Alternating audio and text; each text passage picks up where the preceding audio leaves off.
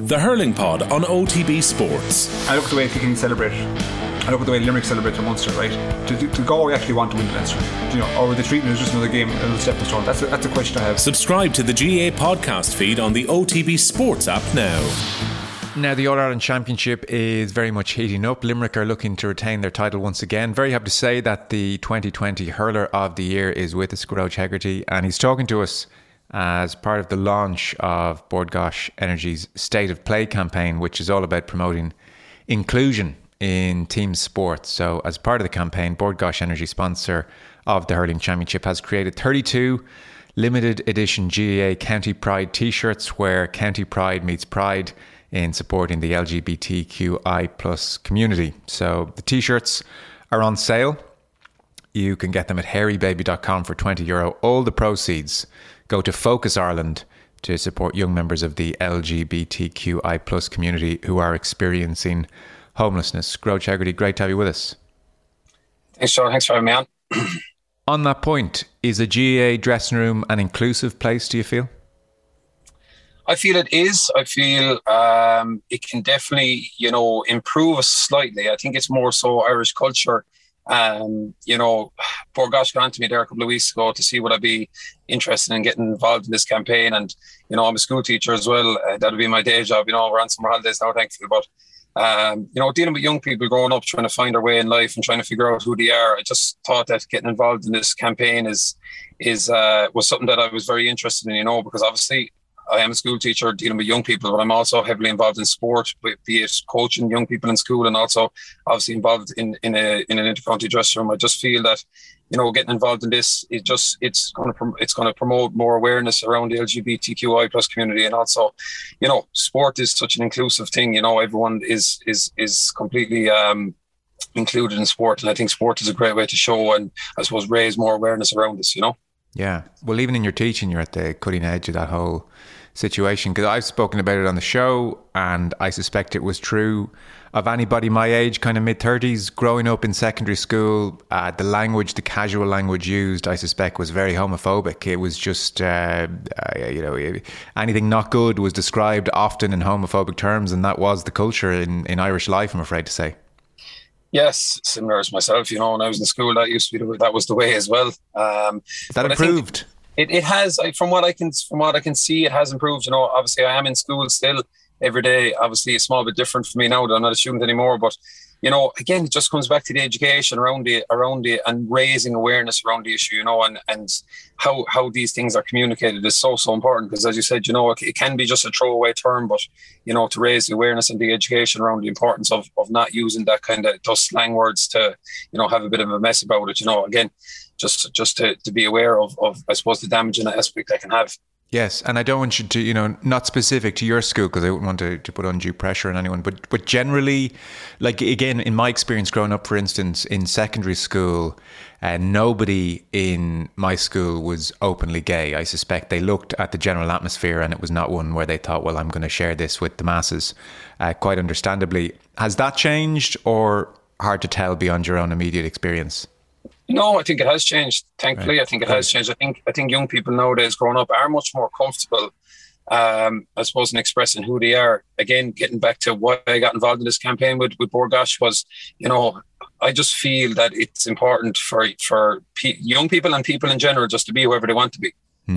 I think it's a simple message. It's something that I've always felt strongly about. Just be whoever you want to be, because it's your own decision. Don't be too worried about what other people think. And I suppose that is the reason why I got involved in this, to raise awareness around, basically allowing people and getting more people to feel comfortable to be whoever they want to be. Yeah. But no, I think it is becoming more prevalent in schools. Definitely, I think young people are becoming more and more comfortable. And again, it's just getting to a stage in Irish culture where these things are just the norm would be great. Absolutely. And female sports definitely ahead of male sports. Who knows why? I mean, any variety of reasons, but certainly, again, that experience growing up, we prize, not least GAA, manliness and being tough. And so those more derogatory terms to talk about failings in sport or being soft, again, that's where that homophobic language probably crept in for a lot of my time growing up. Again, you hope that dressing rooms are far more sensitive in how they use language and how they talk about things, and you know, the fact that we have so few openly professional male sports people, it speaks volumes still, unfortunately.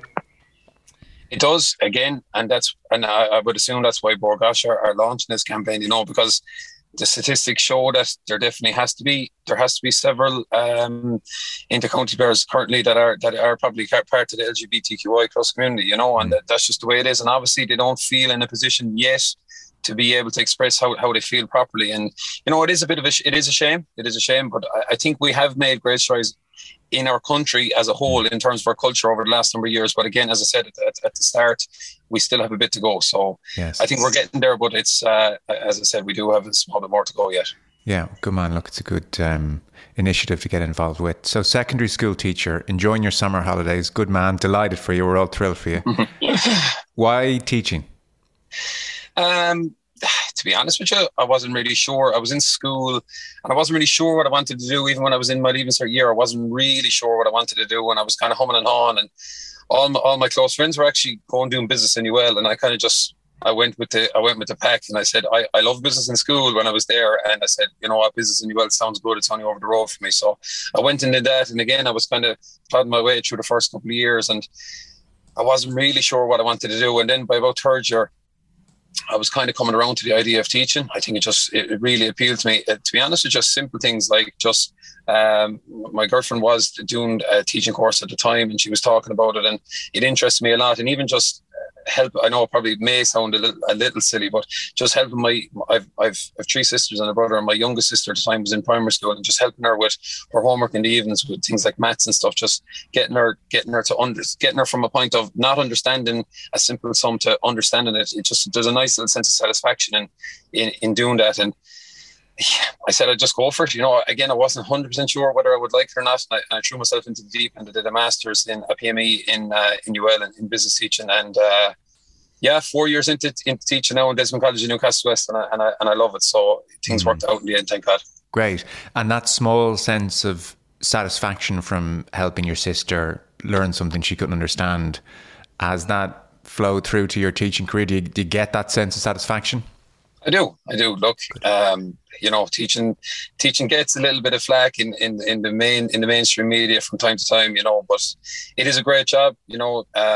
Like I do love going into Desmond every day, and you know, I'm a business and maths teacher, but I'm also teaching other things like LCP and LCA. And you know, what I love about teaching is that, you know, every 40 minutes you're going to a new classroom with new kids, with new students, and the environment is constantly changing. It's fresh, you know, it's constantly fresh. Every day is a new day. So, it's a lovely job, and it suits me. So I'm happy enough. Listen, I can totally relate. I did English and history in college, and I was very close to being a teacher. And that sense of satisfaction you talked about there, where you help someone do something, it's a very real thing. It's a very satisfying thing. It's a lovely thing. Yeah, it is, and that's, I suppose, that is the basis of what I try and do every day when I go in, you know. And it is a great sense of satisfaction when you can get a group, more so a group, not necessarily even one person, but a group of people to go from not understanding something to understanding something. I know it sounds simple, but it is a nice little sense of satisfaction that you get. Oh, fantastic! So tell me this: Munster final, you score yet another outstanding goal in your lengthy catalogue. Do you stroll into school the next day, people? Come on. What, everyone, applaud me. You're the main man walking down the hallways, high-fiving everyone. No, well, we were actually finished, we were on summer holidays. So we finished up on the Friday. We finished up on the Friday just before the Munster finals. So nuisance. You didn't get the acclaim. No, I did not. I didn't get to go into school on the Monday morning. I was resting and recovering on the Monday morning, as you can imagine. But look, it was one of the sweeter ones. That's beautiful. See, you're going to do the GAA thing here and be like, look, you know. And no, it was. Look, it was definitely the best goal I've ever scored. I'd be surprised, but hopeful if I ever score a better one than that. I'm not sure if I will, but to score in a Munster final in a packed hurlers, you know, Limerick and Clare, there's a massive rivalry going on through the years. Like conditions were tough on the day, so it was a special one for sure. I'm not taking away from it at all. I'm sure I'll be reminded of it forever when in years to come, you know. What a roar. It must have felt like the whole place erupted. It did. And like, I normally don't go too mad. Like I've been lucky enough to score a couple of goals over the last number of years. I don't go too mad. I kind of give at the bite, a few of my friends kind of give me a little slag for the little finger wag that I normally do, but I kind of found myself just jumping up into the air as well. Like I got caught up in the emotion of it all because it was such an incredible atmosphere, especially at the start of the game and the parade and stuff like that. So, yeah, look, it's great. It's a great moment to think back on, but hopefully there's more to come soon. Yeah, no, look, you're in the chosen few who get to do something like that, because you strike the ball and you do this thing and it prompts this reaction in thousands of people there. And, you know, for you to be kind of on the pointed end of that saying, I did that, I'm kind of made all that happen. I mean, that's an electric kind of feeling. So it's an amazing catch. Tom Morrissey, the catch and the pass. You flicking it over the defender before you struck the ball. Totally instinctive, I'm sure. You don't have time to weigh these things up as such. No, I don't. Like I was kind of joking with Tom after the game. Like he said, he didn't even know where I was. He just heard me and he knew kind of the vicinity that I was in. So he just popped it over. And like obviously it was a wet day and controlling the ball was a little difficult. So my first touch, I actually kind of miscontrolled it and set me over to the left a bit. And then I could see Clare jersey coming in from my peripheral vision on the left. So as you said, it was just instinct to I knew he was closing off my path to goal. So I had to do something to get out of his way. So I said I might as well try to bring the ball with me, you know, and I suppose the rest worked out. The rest worked out perfectly. Yeah, oh man, you got to enjoy moments like that. You're a soccer fan as well, aren't you? I am big Liverpool fan.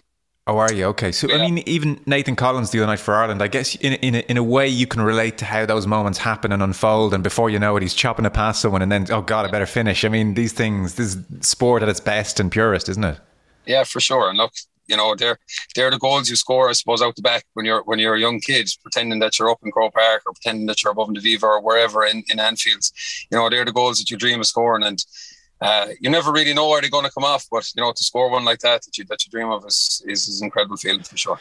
Come here, I didn't realise your father played for Limerick.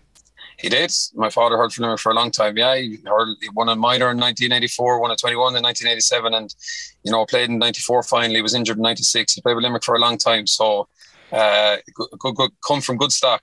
Because through the magic of technology, what I have in my laptop screen here, I have you on my left, I have me in the middle, and then on the right I have a picture from the Irish Independent of your dad holding newborn Gearoid a couple of days ahead of the 94 All-Ireland final. And your mother is from Offaly, just to make things she is, yeah. all the better. Like I'm seeing a photo of you sleeping on your father's arm there in the Irish Independent. Yeah. I think the Independent came down to the house in Limerick, I think a couple of weeks, 2 weeks maybe before the All-Ireland final in 94. And obviously they would have been on in September at that time. And I was born in the 10th of August 94. So I was about 3 weeks old, let's say, by the time they came down. Right. And interestingly enough, like even growing up, my mother always says that I was my father's first possession that day. They said, and Gearoid Hegarty's on the ball, and I wonder is Gearoid in the crowd, me All-Ireland Hegarty, the great me All-Ireland Hegarty. So I always said growing up, even if I don't get to an All-Ireland final, I could always say I was mentioned in one. So God, cool little story. Amazing. Yeah. I'm not sure in modern day GAA, would that be allowed to happen that close to an All-Ireland final and photos and all that Probably stuff? Not. Probably not. Things have changed. Things have changed slightly for better or for worse. And was it always hurling for you as a result, or did you dabble in other sports? No, I played every sport growing up, to be honest. Golf, soccer, rugby, you know, obviously hurling and football. I swimming, I did everything, but hurling was always the number one sport, like without a doubt. But you know, I played minor with Limerick for 2 years, but never got a look in, and I kind of got a little bit, you know, I wasn't really getting anywhere. And then I never got a look in at minor. No, I didn't know. No, that's been widely documented. I've spoken about that before. Never made I was a sub when I was under 17. I was on it for 2 years. I actually made the bench when I was under 17, and actually didn't even make the bench when I was a full minor. So I went backwards from 17 to 18. But I kind of got a little bit, you know, I kind of got it just a little bit round off with hurling, and I got a break with the football. I went in playing football for Limerick for 2 years, and that just completely, it changed my complete outlook and everything. And, you know, got me introduced to strength and conditioning and training hard and being involved in an inter-county setup. And it definitely gave me the springboard then to get on the under-21 panel in 2015. John was obviously training us, and we went from there, you know. But yeah, like it's an interesting one for sure. Yeah. And your father now, is he very hands off and look, you do your thing, I did my thing, or is he, you know, a big part of it? And very hands off. Yeah, leaves me do my thing. He doesn't. He wouldn't even ring me before a match or anything. He'd love to talk to me after a match, right? But he's completely hands off. Like he would have brought me to the field as a young fella 5 or 6 nights a week when he was still kind of training away with the club and he was kind of just finishing up. But he used to bring me to the field the whole time. But nowadays, obviously grown up and not living at home anymore, he lets me do my own thing for sure. Yeah. Okay, nice. Because like, geez, I honestly, I kid you not, like you're one of my favorite players to watch. I feel sorry for whichever defender you jog over to at the start of the match, because I just think, like, how do you handle this lump of a, like, you're just a nightmare. And I would look at you and I think it's quite interesting now. Like, here's one of Limerick's, one of the best athletes of his generation. And I'm sure Munster Rugby would love to have this fella playing in the back row or, around the field for them. I'm sure people have said that to you. Geez, you would have been lethal at rugby and a professional sporting career. Did that ever cross your mind in any serious way? No, it didn't. I played a small bit of rugby with Richmond growing up. They'd be my local club down the road for me. But I never really played it. Like, I only played 1 or 2 games with them and they were stuck. I never played rugby in school or anything like that. I always felt, my father always said it was played at the wrong time of year. It's played in the coldest conditions. It's over during the summer when the nicest weather is there, and that just never appealed to me. I'm not a fan of the cold, to be honest with you. So I don't know. I'm not a huge. I don't know what I've been a good rugby player now, to be honest. But I wouldn't have minded if you were getting well paid for it either. So there's pros and cons to it. So on your holidays now, are you effectively training most days, like full-time athlete, or how are you filling your time? No, just we train when we train. You might train twice during the week, train at the weekend, and maybe 1 gym session, and that's all it is. And outside of that, then I just go about my life as normal. Right. It is good that being a teacher, obviously during the summer, plenty of time to recover between sessions and things like that. But no, just go about your life as normal. Like the golf US Open, I will be on this weekend. I'll be glued to that. I might, play a few games of golf here and there over the next few weeks and things like that, and just relax and go to the beach and just chill out and have some nice normal life as well. Nice. outside of hurling. So, do you consider yourself a hurling obsessive, and you're thinking about it a lot? I mean, it sounds like you've got plenty of other things going on. Or where does it kind of feature? From when you wake up first thing in the morning? Yeah, well, look, I try not to think about it too much, but it is the number one dominant thing in my life. Everything does revolve around the hurling. I kind of try plan out my week around training and things like that. But say on a day off, if we didn't have hurling training or anything like that, I wouldn't think about it at all. Like, I would the hurling be left in the room. It wouldn't be coming out too much. But obviously, it is still the most important thing in my life. Yeah. And you got to prepare accordingly and train as hard as you can and recover when you can. But there's more to life than just worrying about hurling 24/7 too. I actually don't think that's the best way to even go about things. In terms of, if you want to play your best hurling, I think you do need to be able to switch off and switch on as well. I would think you're right. Can I ask you a question here? I asked this without agenda because I actually don't know the answer to this, because this hadn't jumped out to me before. Your red card against Galway, and Donal Logue afterwards says that Hegarty has a fierce habit of flicking back with the hurl. Now, I presume somewhere along the last couple of months you've heard that was said. Yeah, I did. Yeah. Is that a fair comment? Like, when you heard that, was there a bit of you going, feck, I wish he hadn't said it, but there's a bit of truth in that? Or is that off the mark in your opinion? Look, he's entitled to his opinion. It didn't bother me. He's getting paid by RTE to provide his opinion and to provide his punditry, and he's entitled to that. It didn't bother me at all. Was it stupid what I did that day against Galway? It was. Did I deserve to be punished? I did, and I was punished. So things like that happen, and you just got to learn from them. But no, it wouldn't have bothered me too much. As I said, he's entitled to his opinion. I'd be fairly strongly opinionated myself. But was there a grain of truth? Was there a grain of truth in it though, or was it off the mark? There was that day. That day. But generally, would you feel that there's a great truth in it? Maybe a little bit. Yeah, I have got a couple of I would call them stupid yellow cards, and maybe the Waterford game this year, I think I got one, and maybe the Tip game too. But possibly there might be something to it. I don't know. But look, the game is there to be played. The game, I always play on the edge. I think we play on the edge as a team, and we're never going to stop that. I think that's what brings the best out of us. But as soon as you stop playing on the edge, you're dead. Yeah, and that's the way it is, and that's what people. Sometimes I think there may be a little opinion out there about us that we play on the edge. We do, but everybody does. You have to. You have to. Like you look at the Munster final last day. If you were down at the Munster final last day, or even watching on TV, there was 2 teams playing to the absolute limit. and that's the way it should be played. And that's why it was one of the best games of hurling that there has been for a long, long time, because it was played that way. And in fairness, it was refereed that way. So that's what it makes it such a great spectacle. When's the last nice team that won an All-Ireland? It's not how the world works. It's senior hurling. It's tough. Because even Rory Hayes, Peter Duggan, I think a lot of people looked on and thought, it's 70 minutes of tough stuff, and this is the reality, and we're freeze framing stuff, and we're talking about it in the cold light of day, and then they get done. And actually nobody really that I've spoken to within the game kind of had a massive issue with what happened, with what they did, and thought, this really needed to be poured over. There is a degree of, look, how did we feel about it at the time, and can we just get on with it a little bit, Yeah, sure. Look, they should have been punished in the game, but I'm not a huge fan of maybe going back and pouring over footage. I also feel like when you slow things down, everything looks way worse, in slow motion and things like that. Look, maybe the referee could have been helped out a small bit more by his officials on the day. A couple of those incidents happened really close to where the umpires would have been standing. I'm not sure if they saw it or not, but yeah, as I said, I'm not too sure about the retrospective action. I think if I put myself in their shoes, it'd be a tough one to take now if you were banned for a following game. So I'm not too sure. It is a tricky one, to be fair. Yeah. Do you feel if Limerick play their best stuff, they'll pretty much beat every team in the country? Is that how you view things, or are you?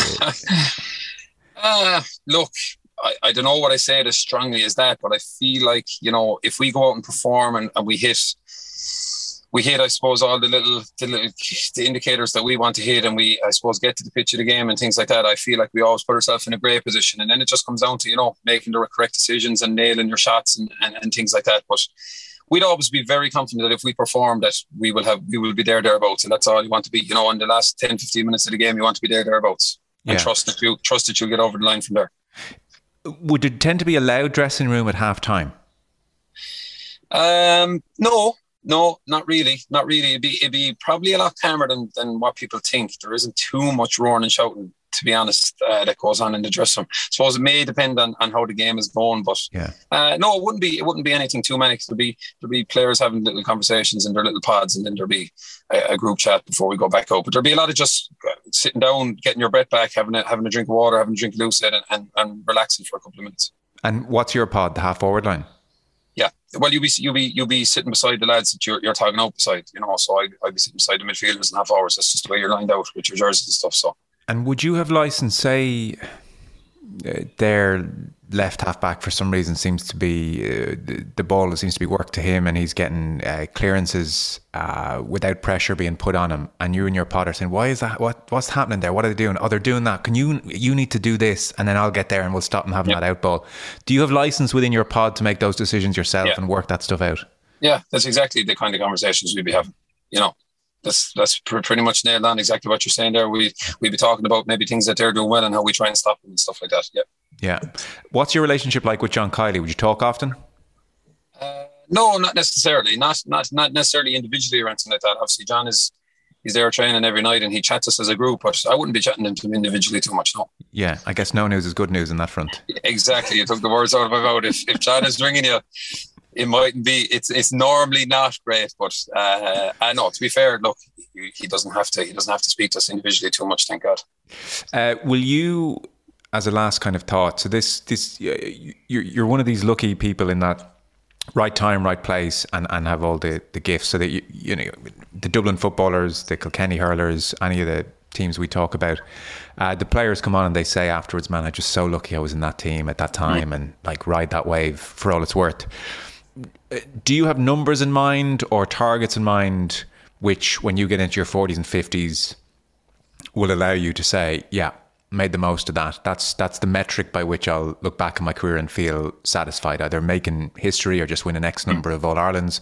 Or do you use a different metric? Could, like, if you know your career kept going now and you didn't, you lost a couple of close All-Irelands and that was it, what you've won, but you never quite won it again for some odd reason, would it irk you? Do you think in those terms about where you want to be when it's all over? Honestly, no. I don't think about metrics. I don't think about in years to come. I don't think about when I'm retired, what I want to have won and what I want to have played and etc. Honestly, I just focus on I'm not even focusing on the semi-final, to be honest. I'm just focusing on this week of training. I'm just focusing on training tomorrow. We've training tomorrow night, and just getting prepared as best I can for training tomorrow night. I know it can be the boring answer, and it's not the great answer that people want, but that's just the way we deal with it as a team. We don't focus. We never look too far down the line. We go week by week, and as I said, I'm just focusing on training tomorrow night and then getting ready for Sunday, and that's it. Yeah, well, I mean, it's potentially the way you have to live in the present a little bit, because I personally, I feel once I start looking down the line, looking into the future, that's when you get complacent, and that's how you get caught. Yeah, no doubt. And also, like, those targets can be limiting. I mean, if you like your golf, then you'd know the name Bob Rotella, and I was just reading his latest book, and he made an interesting point. He said, as soon as you aim for a target, you can set a limit for yourself. So he reckons, it's a perverse thing to say maybe, he thinks like Nicholas having 18 majors hindered Tiger. And he says, like, if Nicholas had 30 majors and Tiger was going for 30 majors, Tiger might have won 24. But as soon as like the target is 18, you tend to go somewhere around that target, which I thought was a very interesting point. I don't know if he's right or wrong on that, by the way, but maybe just keep doing your thing day in, day out, and see, like, we'll figure it out when it's all over. Absolutely. There'll be plenty of time to look back in our careers when we're finished. You know what I mean? There's no point trying to set targets now. We just got to keep going. We're on a good roll, so why not just keep going, doing what we're doing? Don't fix it if it isn't broken, Well, exactly. Listen, really enjoyed chatting to you. We covered a lot of ground there, Gearoid Hegarty. And I should mention again that you're speaking as part of the launch of the Board Gash Energy State of Play campaign. So it's about promoting inclusion, which we discussed there. So there are GAA County Pride T-shirts available in your county colours to support the LGBTQI plus community. So the t-shirts are on sale. You can get them at hairybaby.com for €20. And most importantly, all the proceeds go to Focus Ireland to support young members of the LGBTQI plus community who are experiencing homelessness. Listen, keep it going. July 17th will come around quickly, and then you'll be feet up for the rest of the summer. Hopefully not. Good man. Thanks very much. Good luck. Cheers, everyone. Bye now.